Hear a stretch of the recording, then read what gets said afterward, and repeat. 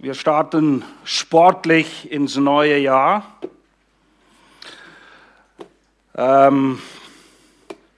Ich weiß nicht, wie es euch geht. Ich habe manchmal den Eindruck, das Leben fühlt sich schon so ein bisschen wie ein Boxkampf an. Ich bin mir bewusst, dass Boxkämpfe nicht jedermanns Sache oder vielleicht nicht jeder Frau Sache sind. Meine Frau findet es was Blödes, andere, wenn ich in eure Gesichter sehe, auch. Aber darum geht es nicht. Es geht nicht darum, Boxkämpfe zu promoten, aber ihr seid alle mit Boxkämpfen in irgendeiner Art und Weise vertraut. Ihr wisst, worum es geht, mehr oder weniger. Und es ist relativ simpel beim Boxkampf. 2 Kämpfer. Jeder will gewinnen. Sie stehen im Ring. Es ist anstrengend, einen Boxkampf zu führen. In der Regel kommt man nicht darum, auch so einiges einzustecken, auch wenn du gut bist. Aber du musst einstecken. Es ist eben ein Kampf, nicht ein Teestündchen. Es ist ein Boxkampf. Es gibt Regeln, die sollte man beachten. Mehrere Runden zu kämpfen, weil zwischendurch muss man verschnaufen. Es gibt Pausen. Es gibt eine Ringecke, wo man sich zurückziehen kann. Dann gibt es einen Coach. Arzt ist manchmal sehr wichtig und ein ganzes Team im Hintergrund, damit dieser eine Mann, der im Ring steht, hoffentlich gewinnt. Und was auch ganz hilfreich ist, wenn du eine Taktik hast und nicht einfach wie ein wildes Tier drauf losprügelst. Auch wenn manche die Taktik nie erkennen in einem solchen Kampf und denken, es sind nur wilde Tiere, die aufeinander losgehen. Es gibt eine Taktik, es gibt einen Plan, um eben zu gewinnen. Nun, was bedeutet das für meinen Boxkampf des Lebens? Unsere Waffen sind nicht Haken und Gerade, die wir schlagen. Unsere Waffen sind Liebe und Wahrheit. Das sind die Waffen, die wir haben. Das ist das, was wir nutzen zum Kämpfen. Und der Gegner, er ist uns bekannt. Wir kämpfen gegen die Sünde, und zwar die Sünde in uns, aber auch die Sünde um uns. Das ist unser Kampf. Und unser Coach, mit allem Respekt, wenn man es so sagen darf, ist niemand geringerer als Gott selbst. Er ist der uns durch diesen Kampf hindurchführt. Er ist der, der uns darauf vorbereitet. Und er ist nicht alleine, da ist noch ein ganzes Team. Da ist der Sohn, da ist der Geist, da ist das Wort. Und ja, Teil des Teams in der Ringecke ist auch die Gemeinde, wie ihr sehen werdet. Auch die Gemeinde ist Teil dieses Teams. Und das Gute ist, in unserer Ringecke steht nicht nur irgendwie so ein kleiner Holzschemel, wo wir uns hinhocken können, um ein bisschen zu verschnaufen oder, wenn es sein muss, verarztet zu werden. Nein, in unserer Ringecke steht der Gnadenthron, wo wir uns setzen können. Wo wir auch immer wieder hingehen sollen, manchmal hingedrängt werden, wie ein Boxer, der in die Ecke gedrängt wird. Aber es ist ein Gnadenthron, wo wir hingehen, gemäß Hebräer 4, 12 bis 16, damit wir rechtzeitige Hilfe empfangen, Kraft, Lebenswasser. Das wartet auf uns in der Ringecke, wenn wir mal ein bisschen angeschlagen und angezählt sind und wieder auftanken müssen. Und das Allerbeste an diesem Boxkampf des Lebens ist, dass der Ausgang des Kampfes, obwohl er noch gekämpft werden will, es muss gekämpft werden, aber der Ausgang steht fest. Kein Thema. Es ist ganz klar, wer als Sieger aus diesem Kampf hervorgeht. Und nein, es ist keine Schiebung dahinter in diesem Boxkampf des Lebens. Aber der Sieger steht klar. Und genauso klar ist es, dass der Kampf gekämpft werden will. Nichtsdestotrotz. Und ihr habt wahrscheinlich gelesen in dem Infoletter, den ich euch geschrieben habe, der Bibelvers aus dem Thessalonicher Brief. Das ist der Brief, mit dem wir uns heute auch beschäftigen. Und in diesem Brief wendet sich Paulus an die Gemeinde oder im übertragenen Sinne an einen etwas angeschlagenen, vielleicht auch bereits angezählten Boxer, der in Bedrängnis ist. Der Kampf ist schon ziemlich hart geworden. Und vielleicht zweifelt er bereits daran, ob es eine gute Idee war, in diesen Ring zu steigen. Ob es sich wirklich lohnt, diesen Kampf zu kämpfen. Und vielleicht fragt er sich, gehe ich am Ende wirklich als Sieger aus diesem Ring hervor? Oder tue ich mir hier irgendetwas an, was wirklich nicht sein muss?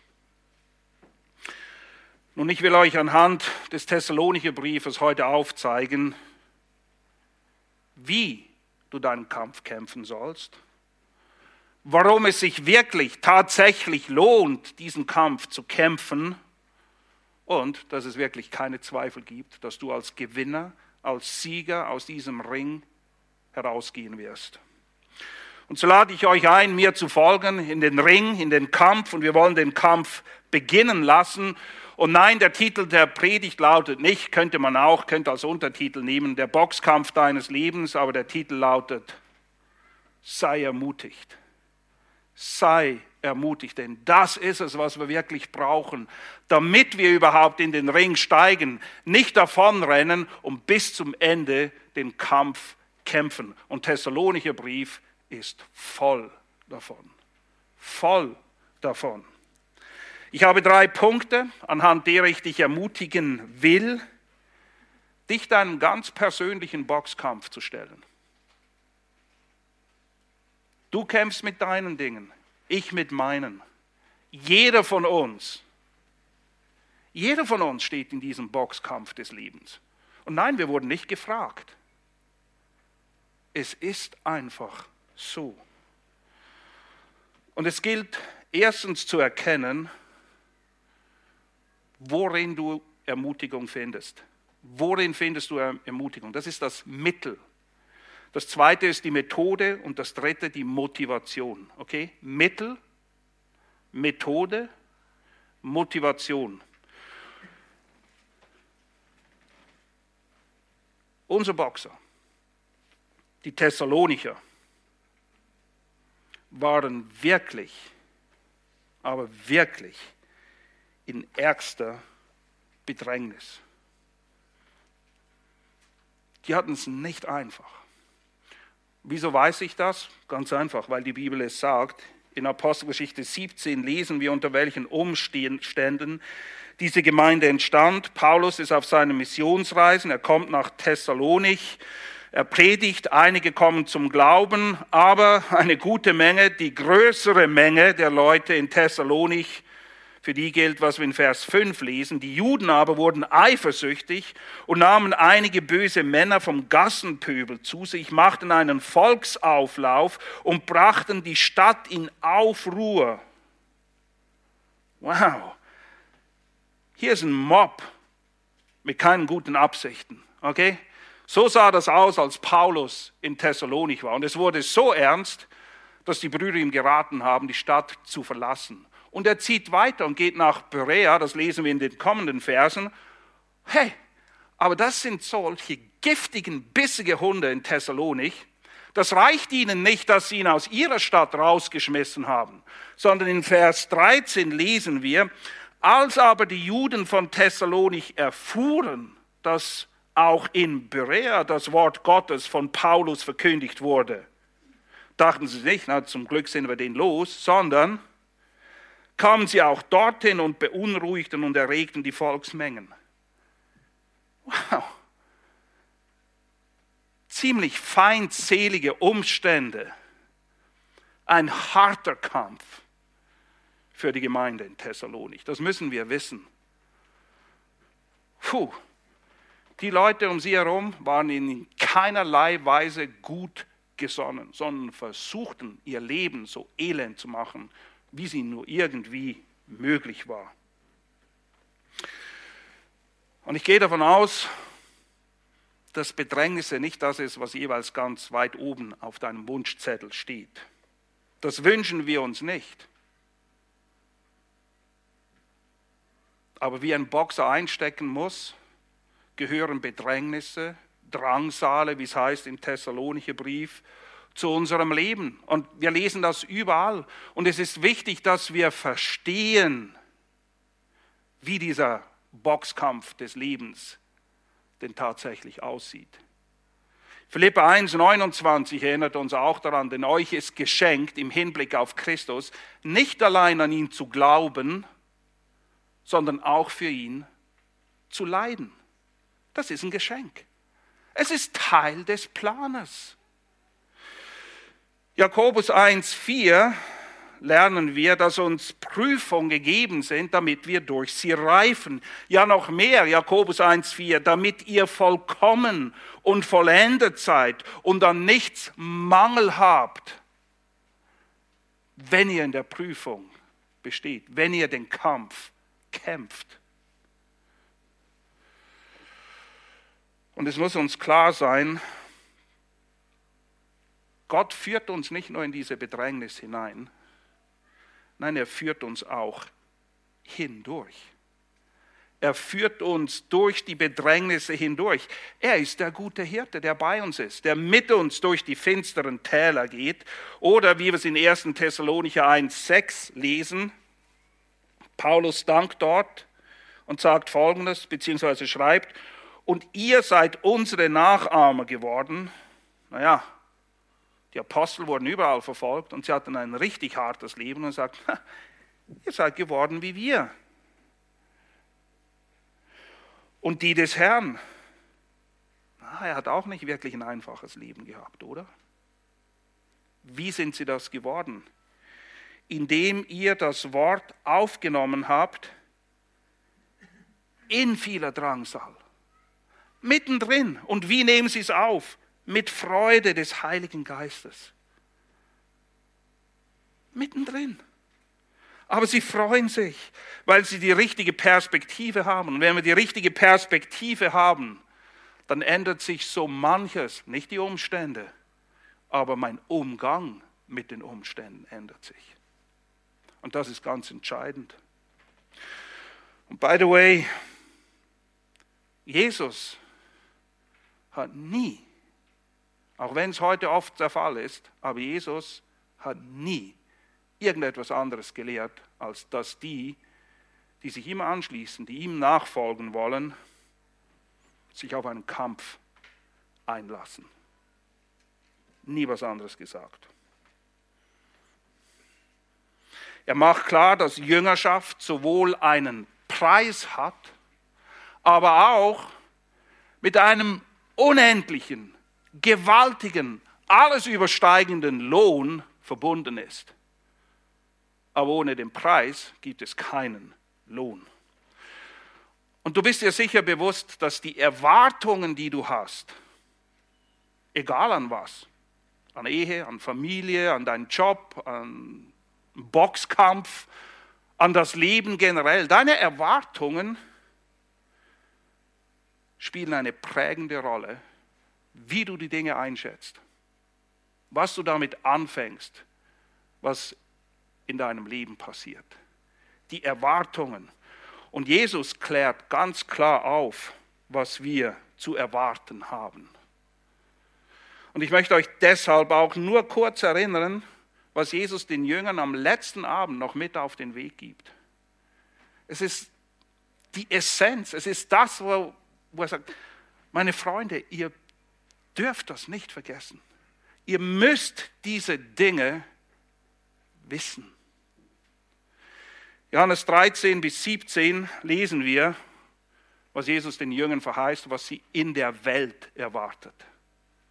In der Welt, Kapitel 15 und 16, sagt er, mich haben sie gehasst, euch werden sie hassen. Mich haben sie verfolgt, euch werden sie verfolgen. Ich war in Bedrängnis, ihr werdet in Bedrängnis sein. Das ist der Preis. Das ist der Preis, den es zu zahlen gilt. Und lasst euch von niemand irgendetwas anderes aufschwatzen. Das ist in der Welt. In Christus aber, jetzt kommt der Lohn. In Christus lesen wir in Johannes 14, Vers 27, Frieden lasse ich euch. Meinen Frieden gebe ich euch, nicht wie die Welt gibt, gebe ich euch. Euer Herz werde nicht bestürzt, seid auch nicht furchtsam. Ihr habt gehört, dass ich euch gesagt habe, ich gehe hin und ich komme wieder zu euch. Seid nicht bestürzt. Offensichtlich gibt es Anlass, bestürzt zu sein und furchtsam. Aber Jesus sagt, nicht wie die Welt gibt. Meinen Frieden gebe ich euch. Johannes 16, 33, in der Welt werdet ihr Bedrängnis haben, aber seid getrost, ich habe die Welt überwunden. Immer wieder erinnert er die Jünger daran. In Johannes 15, 11 sagt er, dies habe ich zu euch geredet. All diese Dinge hier in der Schrift spricht er zu uns, damit meine Freude in euch sei und eure Freude völlig werde. Aber wir müssen wissen, was er spricht. Wir müssen wissen und verstehen, was er uns denn überhaupt sagt. Sonst werden wir keine Freude haben. Denn wie gesagt, Einstecken, Schläge, Bedrängnis, Hass, Verfolgung, das ist nichts, was wir natürlicherweise als eine große Freude empfinden würden. Aber wenn wir es wissen und verstehen und aus seiner Perspektive sehen, sieht die Sache ganz anders aus. In den Johannes 16, 22, auch ihr nun, wenn ihr jetzt zwar Traurigkeit habt, aber ich werde euch wiedersehen und euer Herz wird sich freuen und eure Freude nimmt niemand von euch. Kleiner Tipp. Die Freude und der Friede, den Jesus den Jüngern hier verkündigt, woran ist er geknüpft? Weil das ist das Hauptthema des Thessalonicher Briefes. Wir sehen uns wieder. Wir sehen uns wieder. Egal, was hier passiert, wir sehen uns wieder. Ich komme, ich hole euch, sagt der Herr.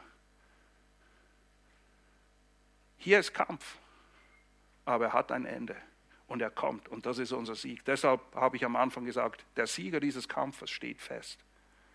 Zweifelsohne. Und wir finden es überall. Und im Thessalonicher Brief ist es das Thema schlechthin. Für eine Gemeinde unter ärgster Bedrängnis. Und deshalb ist es wichtig, dass wir diese Botschaft nicht nur speziell zum Jahresbeginn hören, wir müssen es immer wieder hören, denn sie kommt immer wieder vor in der Schrift. Aber ich dachte, für den Jahreseinstieg ist es definitiv ermutigender, dieses Thema zu wählen, als uns mit Ehebruch zu beschäftigen, was auch nicht, man ist auch Schrift, aber ich dachte so als Einstieg, Matthäus 5, 27, kommt, okay, kommt. Aber ich habe mich bewusst dazu entschieden, diesen Text bzw. dieses Buch zu wählen. Der Lohn, Freude, Frieden, nicht wie die Welt, ewig, niemand nimmt sie euch weg, niemand. Stellst du dir manchmal auch die Frage, ob es sich lohnt,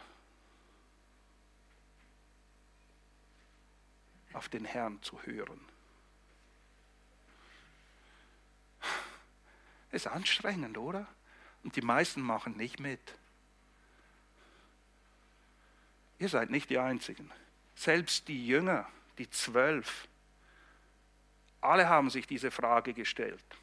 Aber wie üblich hat nur einer sich getraut, die Frage tatsächlich zu stellen. Wer war es wohl? Petrus. Petrus. Ha!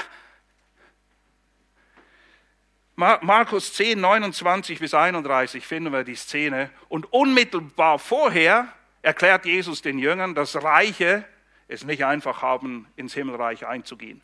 was für jüdisch denkende Leute,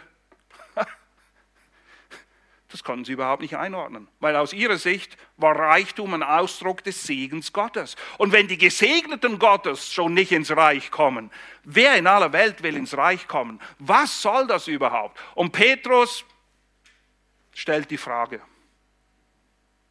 lohnt sich's? Er sagt, wir haben alles verlassen. Wir haben alles in die Waagschale geworfen. Und jetzt? Hier ist die Antwort von Jesus. Markus 10, 29 bis 31. Wir sind immer noch beim Lohn. Und Jesus sprach, wahrlich, eigentlich steht dort Amen. Es ist so. Ich sage euch, es ist niemand, niemand, der Haus oder Brüder oder Schwestern oder Mutter oder Vater oder Kinder oder Äcker oder ihr könnt anhängen, was ihr wollt, verlassen hat, um meinet und des Evangeliums willen, der nicht 100-fach empfängt, jetzt, in dieser Zeit, Häuser, Brüder, Schwestern, Mütter, Kinder, Äcker unter Verfolgung. Unter Verfolgung bekommen wir das. Jetzt, aber es kommt noch besser. Und in dem kommenden Zeitalter ewiges Leben. Genau wie die 12 müssen wir, wenn diese Zweifel hochkommen, daran erinnert werden. Leute, es lohnt sich. Und es ist okay, die Frage zu stellen. Schlimm ist, wenn du wie ein Heuchler tust und so tust, als würde diese Frage dich gar nicht bewegen. Wenn die Frage nicht gestellt wird, kann die Antwort nicht geliefert werden. Und Jesus tadelt die Jünger nicht für die Frage, sondern erinnert sie daran. Hey, denkt ihr wirklich, dass es sich nicht lohnt, mir nachzufolgen? Das nur kurz zur Erinnerung und Ermutigung. Wie gesagt, ich hoffe, ihr seid ermutigt durch diese Dinge. Und jetzt wollen wir uns dem ersten Punkt zuwenden, wo es darum geht, okay, worin findest du Ermutigung? Oder man kann es auch so sagen, worin suchst du sie denn? Wo gehst du hin, wenn du entmutigt bist? Was ist das Mittel, die Medizin, die du brauchst, um aus diesem Loch, aus dem Tief wieder rauszukommen? Nun, wenn wir in den Thessalonicher Brief gehen, Dank. Und zwar Dank für das, was Gott bereits getan hat. Das ist ein Blick zurück. Ein Blick zurück. So beginnt Paulus sein Gebet mit Dank für das, was Gott in, aber auch durch die Thessalonicher bereits gewirkt hat, was sie wahrscheinlich vergessen haben. Wenn ihr zweifelt, wisst ihr, was passiert dann oft? Man sieht nur noch alles Schlechte, oder? Alles Gute, was es eigentlich auch gibt, ist alles ein Seich. Funktioniert nicht. Ja, man kann sich richtig schön reinreiten. Und deshalb beginnt Paulus. Und es ist wichtig für uns, zurückzublicken. Und ich bin sicher, wenn du dir einen Moment Zeit nimmst, um zurückzublicken und zu erkennen, was Gott in deinem Leben gewirkt hat und durch dein Leben gewirkt hat, im Leben anderer, egal wie finster der Horizont auch aussehen mag vielleicht, dann erkennst du einen Silberstreifen, der hell leuchtet. Aber wir müssen uns daran erinnern. Das ist in Vers 1,3 die persönliche Erfahrung mit Gott. Dinge, die du erlebt hast mit ihm. Es ist gut. Es ist gut, auch wenn ihr euch trefft, manchmal einander Zeugnis zu geben. Nicht wie toll ihr seid, sondern was Gott gewirkt hat. Das macht Paulus hier auch. Und dann als zweites erinnert er sie an die Erwählung. Vers 4, wissend, nicht fühlend, wissend. Was wissen wir? Wissend von Gott, geliebte Brüder, eure Auserwählung. Sie ist unumstößlich. Einmal erwählt, immer erwählt. Vers 5, die Kraft des Evangeliums. Das sind alles Dinge, die in der Vergangenheit liegen, worauf sie zurückblicken sollen. Vers 5, denn unser Evangelium war nicht bei euch in Wort allein, sondern auch in Kraft und in Heiligen Geist und in großer Gewissheit, wie ihr wisst. Wow! Erinnert sie an ihre Erfahrungen, an ihre Erwählung und an das Evangelium, das Kraft hat. Oh, wir vergessen diese Dinge. Ich sage euch hier hoffentlich nichts Neues. Aber wir müssen daran erinnert werden, an die Kraft des Evangeliums. Oder wie es Paulus dann in Kapitel 2, Vers 13 sagt, und darum danken wir Gott. Das sind Gründe, Gott zu danken.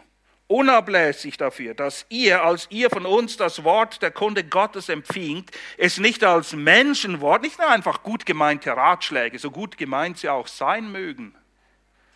Das ist nicht Menschenwort. Ihr habt es nicht als Menschenwort aufgenommen, sondern wie es wahrhaftig ist, als Gottes Wort, das auch in euch, den Glaubenden, wirkt. Gottes Wort wirkt. Wow. Das bist nicht du und ich. Es ist wie ein Boxer, er muss nur auf seinen Coach hören. Okay? Und nicht denken, ich weiß alles besser. Das kennen wir, oder? Nicht nur von unseren Kindern. Du musst mir nichts sagen. Doch. Das Wort wirkt. Das Problem liegt nie bei Gott, es liegt immer bei mir. Immer bei mir. Und Vers 6 haben wir schon gelesen. Sie nehmen dieses Wort dann auf in Drangsal. Die Umstände werden nicht besser. Gott sagt nicht, oh, lass mich mal schauen, dass alles schön angenehm ist, so wie du das gerne hättest. Und dann kannst du dich für das Evangelium entscheiden. In Drangsal nehmen sie es auf. Mit Freude, weil es sich beim Wort eben nicht um bloße Worte handelt, sondern um Power, Kraft. Das Wort Gottes hat Kraft zu retten, zu heiligen, zu verherrlichen. Von A bis Z wirkt alles Gott durch sein Wort und durch seinen Geist. Und das bestätigt Paulus und daran erinnert er sie auch, weil wenn du schlapp bist, ausgepowert, angezählt und angeschlagen, vielleicht schon mal auf dem Boden gelegen hast, es ist wichtig, dass du weißt, da ist Kraft. Kraft, die in euch wirkt. Wozu? Naja, damit wir eben, egal wie die Umstände sind, wie wir es lesen in den Versen 6 bis 9, ein Zeugnis sind. Davon spricht er. Wahnsinnszeugnis, vielleicht erinnert ihr euch, wir haben das mal in einem Gemeindeweekend in Seewies angeschaut, 1. Thessalonicher 1 und 2. Was für ein Vorbild. Paulus sagt, ich muss gar nichts mehr sagen.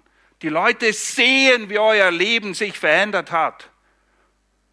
Alle wissen es. Der ganze Mittelmeerraum hat es mitgekriegt. Warum? Weil Gottes Wort wirkt in euch und ihr euch von den Götzen abgewandt habt. Ihr seid nicht mehr Götzendiener, ihr dient jetzt dem lebendigen Gott. Und meine lieben Freunde, das ist ein Unterschied, der sichtbar wird.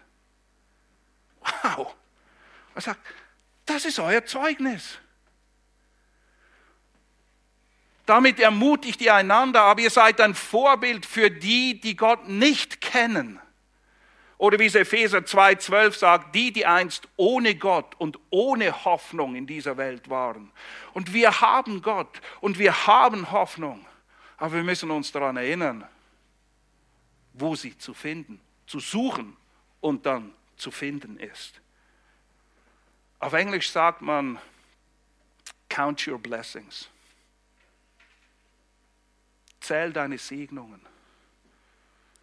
Wir haben eine Tendenz zu zählen, was nicht läuft, wie wir es wollen. Count your blessings.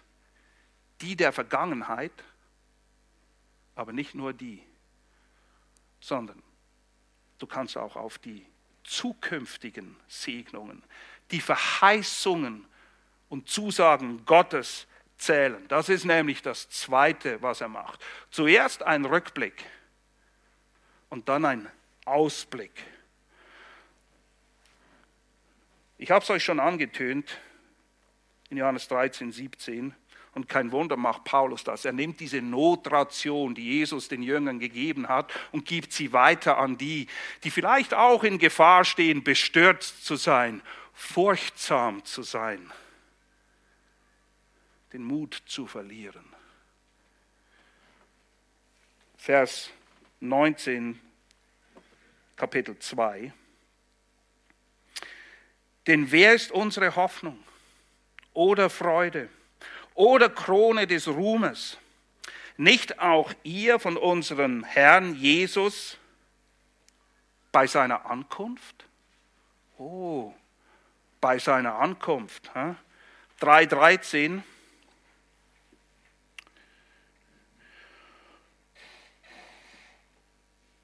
Ich lese ab Vers 11. Er selbst aber, unser Gott und Vater und unser Herr Jesus Christus, richte unseren Weg zu euch. Euch aber mache der Herr völlig und überströmend in der Liebe zueinander und zu allen, wie auch wir euch gegenüber sind, um eure Herzen zu befestigen, dass ihr untadelig seid in Heiligkeit vor unserem Gott und Vater bei der Ankunft unseres Herrn Jesus mit allen seinen Heiligen. 4,13. Wir wollen aber nicht, Brüder, dass ihr, was die Entschlafenen betrifft, unwissend seid. Warum? Damit ihr nicht betrübt seid, wie auch die übrigen, die keine Hoffnung haben. Es gibt Dinge, die rauben uns die Hoffnung. Aber wir haben keinen Grund, sie uns rauben zu lassen. Er sagt nicht wie die übrigen, okay? Denn, jetzt kommt der Grund, wenn wir glauben, dass Jesus gestorben und auferstanden ist, so wird auch Gott die durch Jesus Entschlafenen mit ihm bringen. Denn dies sagen wir euch im Wort des Herrn, dass wir, die Lebenden, die übrig bleiben, bis zur Ankunft des Herrn den Entschlafenen keineswegs zuvorkommen werden. Es ist wie ein Refrain in jedem Kapitel. Die Ankunft des Herrn. Vergesst nicht, die Ankunft. Ja, er kommt. Ja, er kommt. Ja, er kommt. Und ja, ihr werdet dabei sein. Zuerst die Erinnerung und dann am Ende, Kapitel 5, Vers 23, die Erfüllung mit Garantie.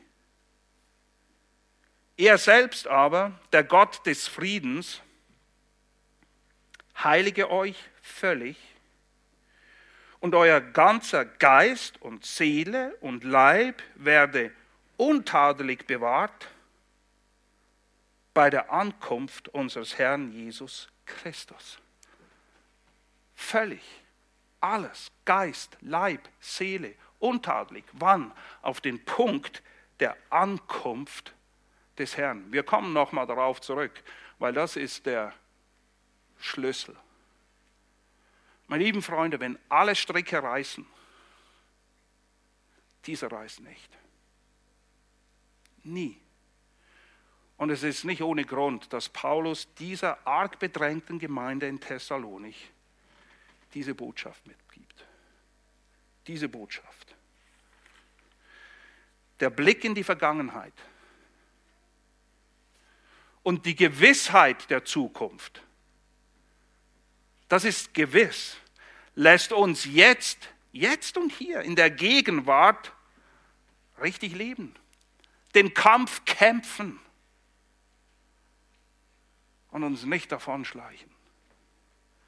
Genau das beleuchtet Paulus in Kapitel 4 und 5 und somit sind wir beim zweiten Punkt angelangt, die Methode oder die Praxis. Wozu wirst du ermutigt? Was sollst du denn jetzt tun mit dieser Sache? Nun, auch hier. Paulus weiß und wir es auch, dass wir vergesslich sind, werden gewisse Dinge immer wieder wiederholt. Hier eine Wiederholung, vielleicht merkst du, worum es geht. 2,12.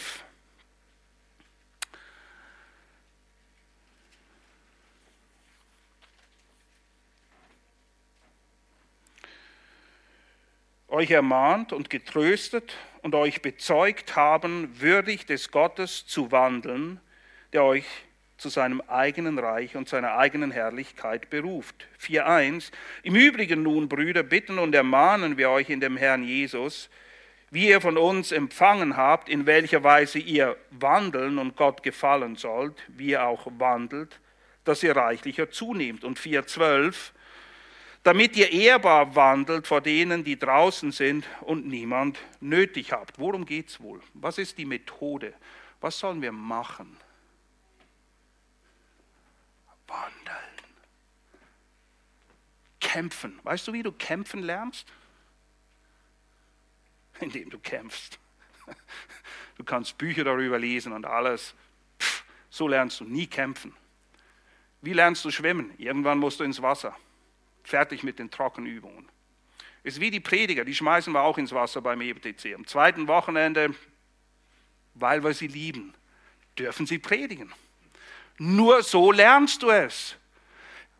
Paulus sagt, wandelt, macht etwas. Nicht nur rumphilosophieren. Wisst ihr, was wirklich entmutigend ist? Wenn du daheim in deiner Ringecke hockst und nur nachdenkst und nicht mehr aufstehst, um zu kämpfen. Dann wirst du irre im Kopf. Wandelt, kämpft. Nur so kommen wir voran. Und in den Kapiteln 4 und 5 finden wir das Leben als Siebenkampf. 7 Bereiche, in denen wir wandeln sollen. Und wenn wir so wandeln, wie es sich gehört, dann ist ein bisschen Kampf damit verbunden. Erstens, was ist die erste Disziplin im Siebenkampf? Heiligung. Kapitel 4,3. Denn dies ist Gottes Wille für euch. Eure Heiligung. Gott will Heiligung. Gefolgt, 4,1, wo es heißt, wie wir wandeln sollen. Heiligung. Abgesondert von der Sünde, lebend für Gott. Wir machen hier nur einen Überblick über den Thessalonicher Brief, aber dafür über den ganzen Brief, okay? Was ist die zweite Disziplin? Liebe, die Verse 9 bis 10. Was aber die Bruderliebe betrifft, so habt ihr nicht nötig, dass wir euch schreiben, denn ihr selbst seid von Gott gelehrt, einander zu lieben. Denn das tut ihr auch allen Brüdern gegenüber, die in ganz Mazedonien sind. Wir ermahnen euch aber, Brüder, reichlicher zuzunehmen. Läuft gut, kann besser laufen.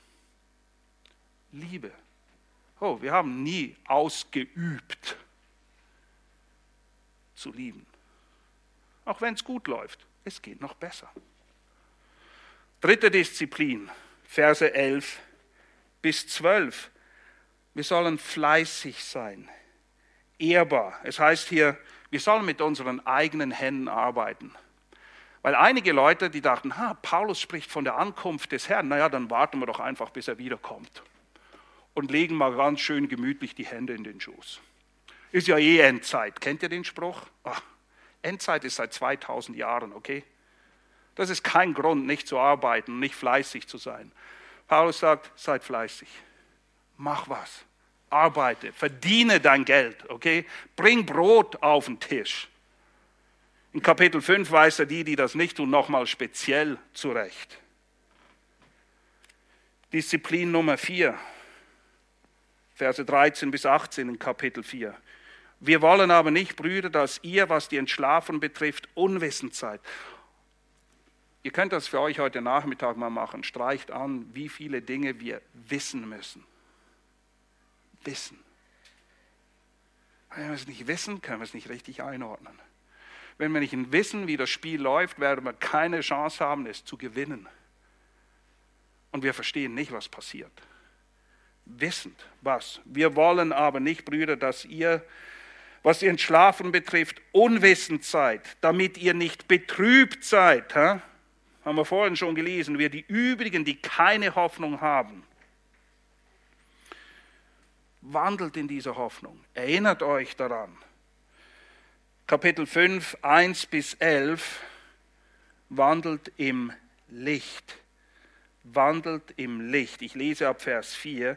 Ihr aber, Brüder, ihr seid nicht in Finsternis, dass euch der Tag wie ein Dieb ergreife. Denn ihr alle seid Söhne des Lichts und Söhne des Tages. Wir sind nicht von der Nacht, noch von der Finsternis. Also was? Also Folgendes. Lasst uns nicht schlafen. Schlafen kannst du keinen Boxkampf gewinnen, wie die übrigen, sondern wachen und nüchtern sein. Nüchtern bedeutet, du kannst klar denken. Wenn du beduselt bist, wirst du auch keinen Kampf gewinnen, okay? Sei wachsam und nüchtern. Denke richtig nach über die Dinge. Denn die schlafen, schlafen bei Nacht. Und die betrunken sind, sind bei Nacht betrunken. Wir aber, die vom Tag sind, lasst uns nüchtern sein, angetan mit dem Brustharnisch des Glaubens. Gesunde Lehre ist ein Brustharnisch. Er schützt dein Herz vor Zweifel. Okay? Und der Liebe und als Helm die Hoffnung der Errettung. Der Helm, dein Denken, dein Kopf wird geschützt. Die Hoffnung der Errettung, dass sie sicher ist. Der Herr kommt. Er lässt dich nicht zurück.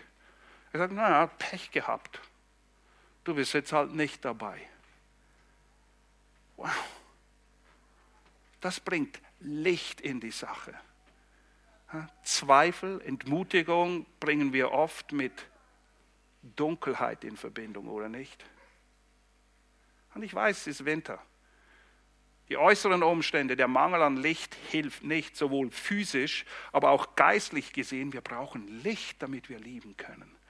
Das Licht dieser Wahrheit wandelt darin, kämpft, dass ihr nicht plötzlich euch in Finsternis findet, weil ihr diese Dinge nicht mehr wisst, weil ihr sie vergessen habt. Wir vergessen alle schnell, okay? Disziplin Nummer 6. Frieden und Ordnung halten. Kapitel 5, 12 bis 13. Und ab Kapitel 5, 14 bis zum Schluss, wandelt in Gehorsam. Falls du noch keine Liste mit guten Vorsätzen fürs neue Jahr gemacht hast, hier wäre eine coole Liste. Lauter Imperative. Wisst ihr, was das heißt? Mach's. Wisst ihr, wie viele es sind? Lockere 16 Imperative.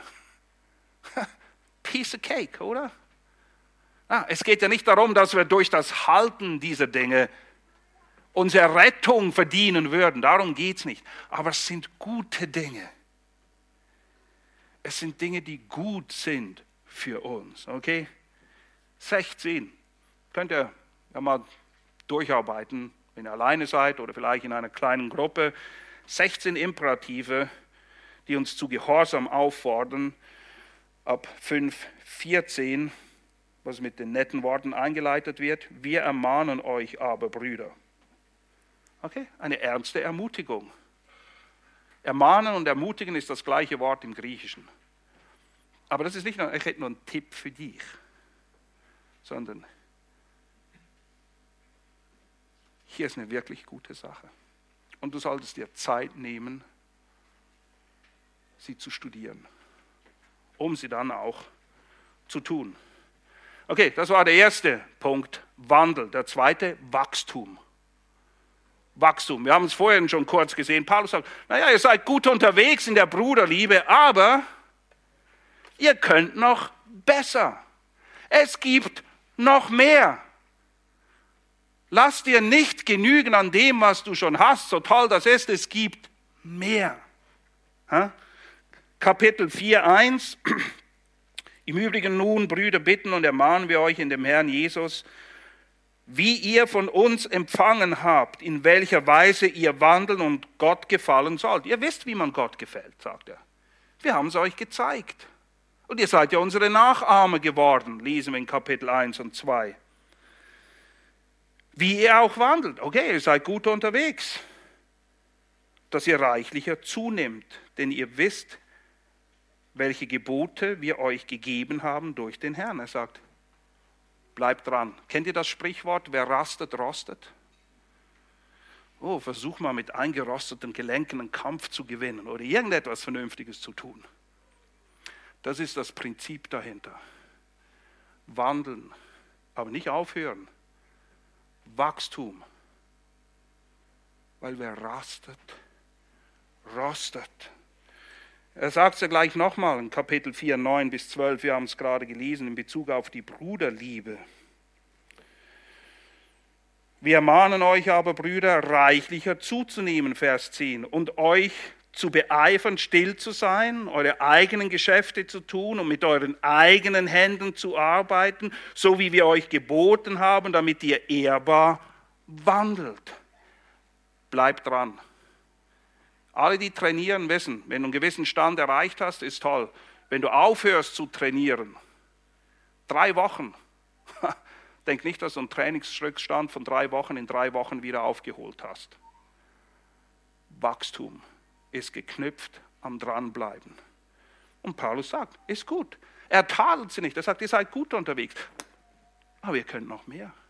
Weil Gott noch mehr wirken will. Das ist nicht primär eine Anstrengung unserer Seite, sondern es ist ein Hinweis darauf, dass Gott wirkt. Und sein Wirken ist unerschöpflich.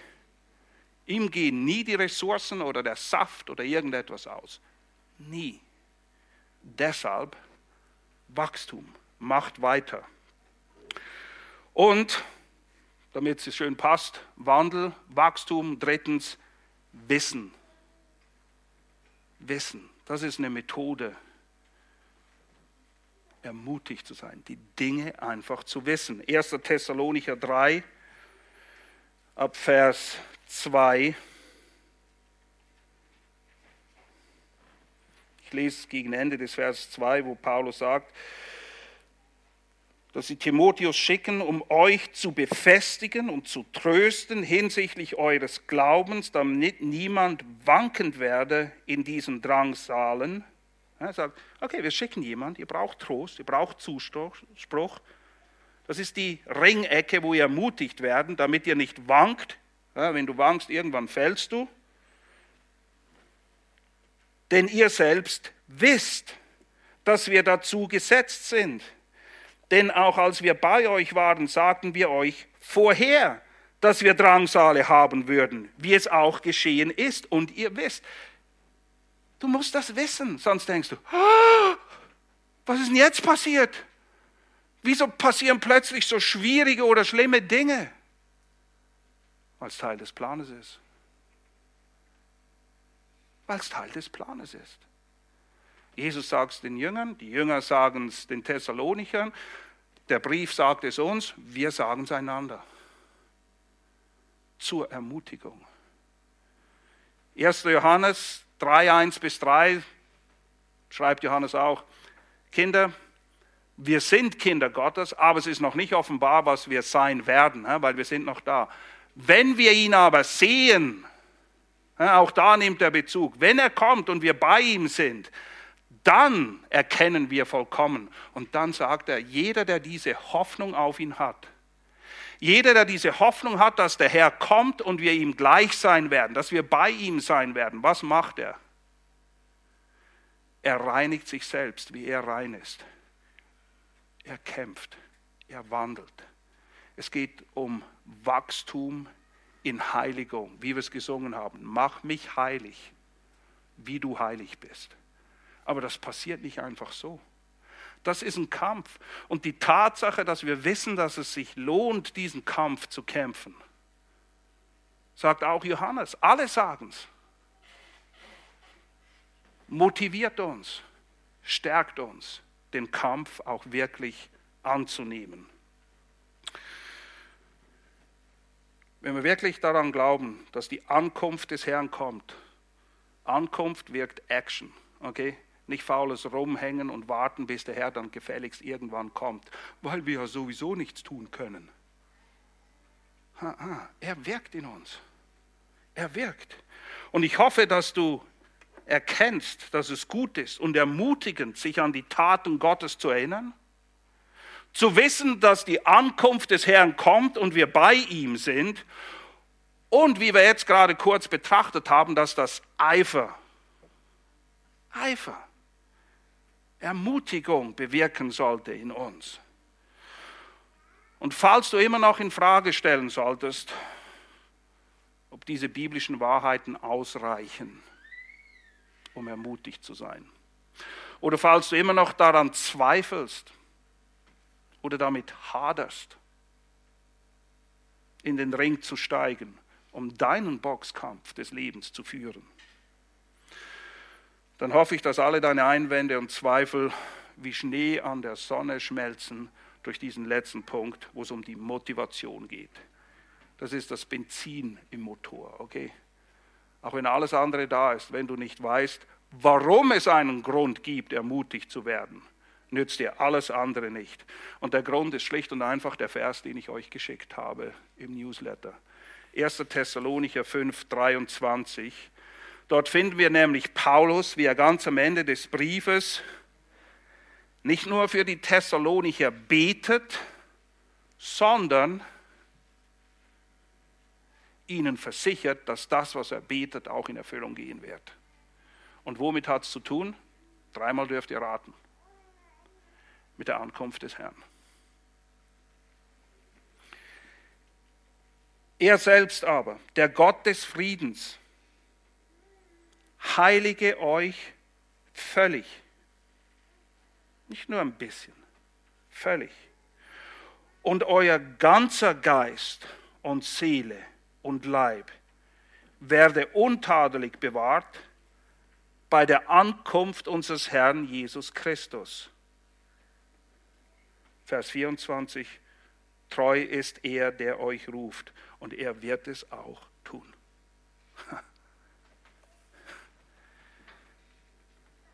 Er versichert ihnen, dass das, was er betet, passieren wird bei der Ankunft des Herrn. Wir kommen an. Wir kommen an. Jesus bestätigt das den Jüngern auch immer wieder, dass er sie zu sich holen wird. Auch in der Abschiedsrede, Johannes 14, 1-3, sagt er, ich gehe hin und ich baue Wohnungen für euch. Und wenn ich hingehe, dann komme ich wieder, damit ich euch zu mir hole, damit ihr seid, wo ich bin. Und in Johannes 17, Vers 24 bittet er den Vater, dass sie alle eins seien und dass sie da seien, wo er ist. Der Herr will es und der Herr wirkt es auch. Und er wird wiederkommen. Und wir werden bei ihm sein.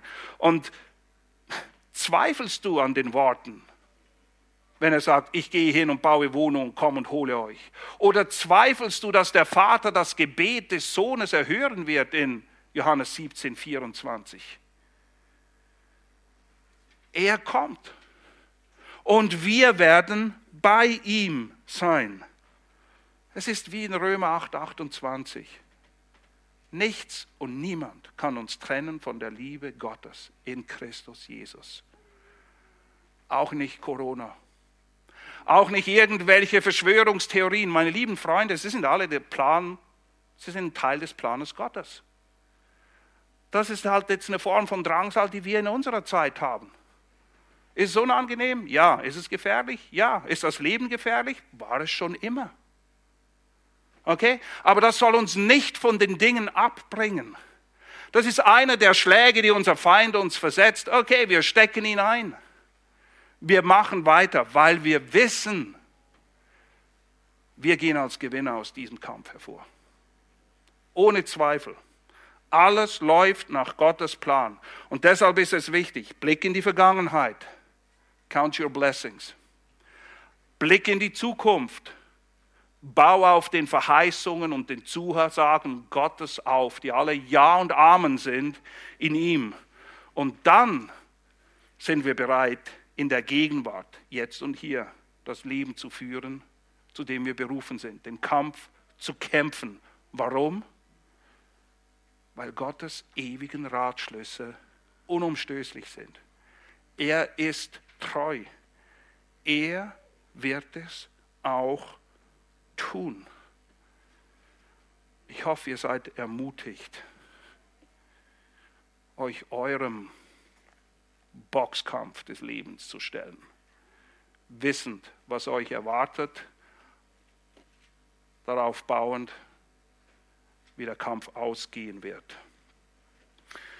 Paulus schreibt mehrmals im Brief, dass wir uns mit diesen Worten ermutigen sollen. Das ist die Gemeinde in der Ringecke, okay? Teil des Teams. Wir stehen alle in diesem Boxkampf. Und wir sollen einander ermahnen und ermutigen mit diesen Worten, mit dieser Wahrheit. Allen voran, er kommt und ihr werdet dabei sein. Er wirkt es, er ist treu, er wird es auch tun. Und wenn wir jetzt das Abendmahl gleich feiern, dann machen wir genau dasselbe. Wir erinnern uns daran, was der Herr getan hat. Und der Herr selbst sagt, dass wir uns ausdrücklich daran erinnern sollen, dass er wiederkommt. Er kommt wieder. Wann, das weiß niemand.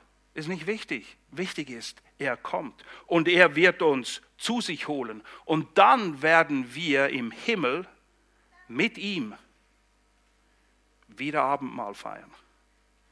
Und uns daran erinnern, dass wir in ihm alles haben. Alles nur durch ihn.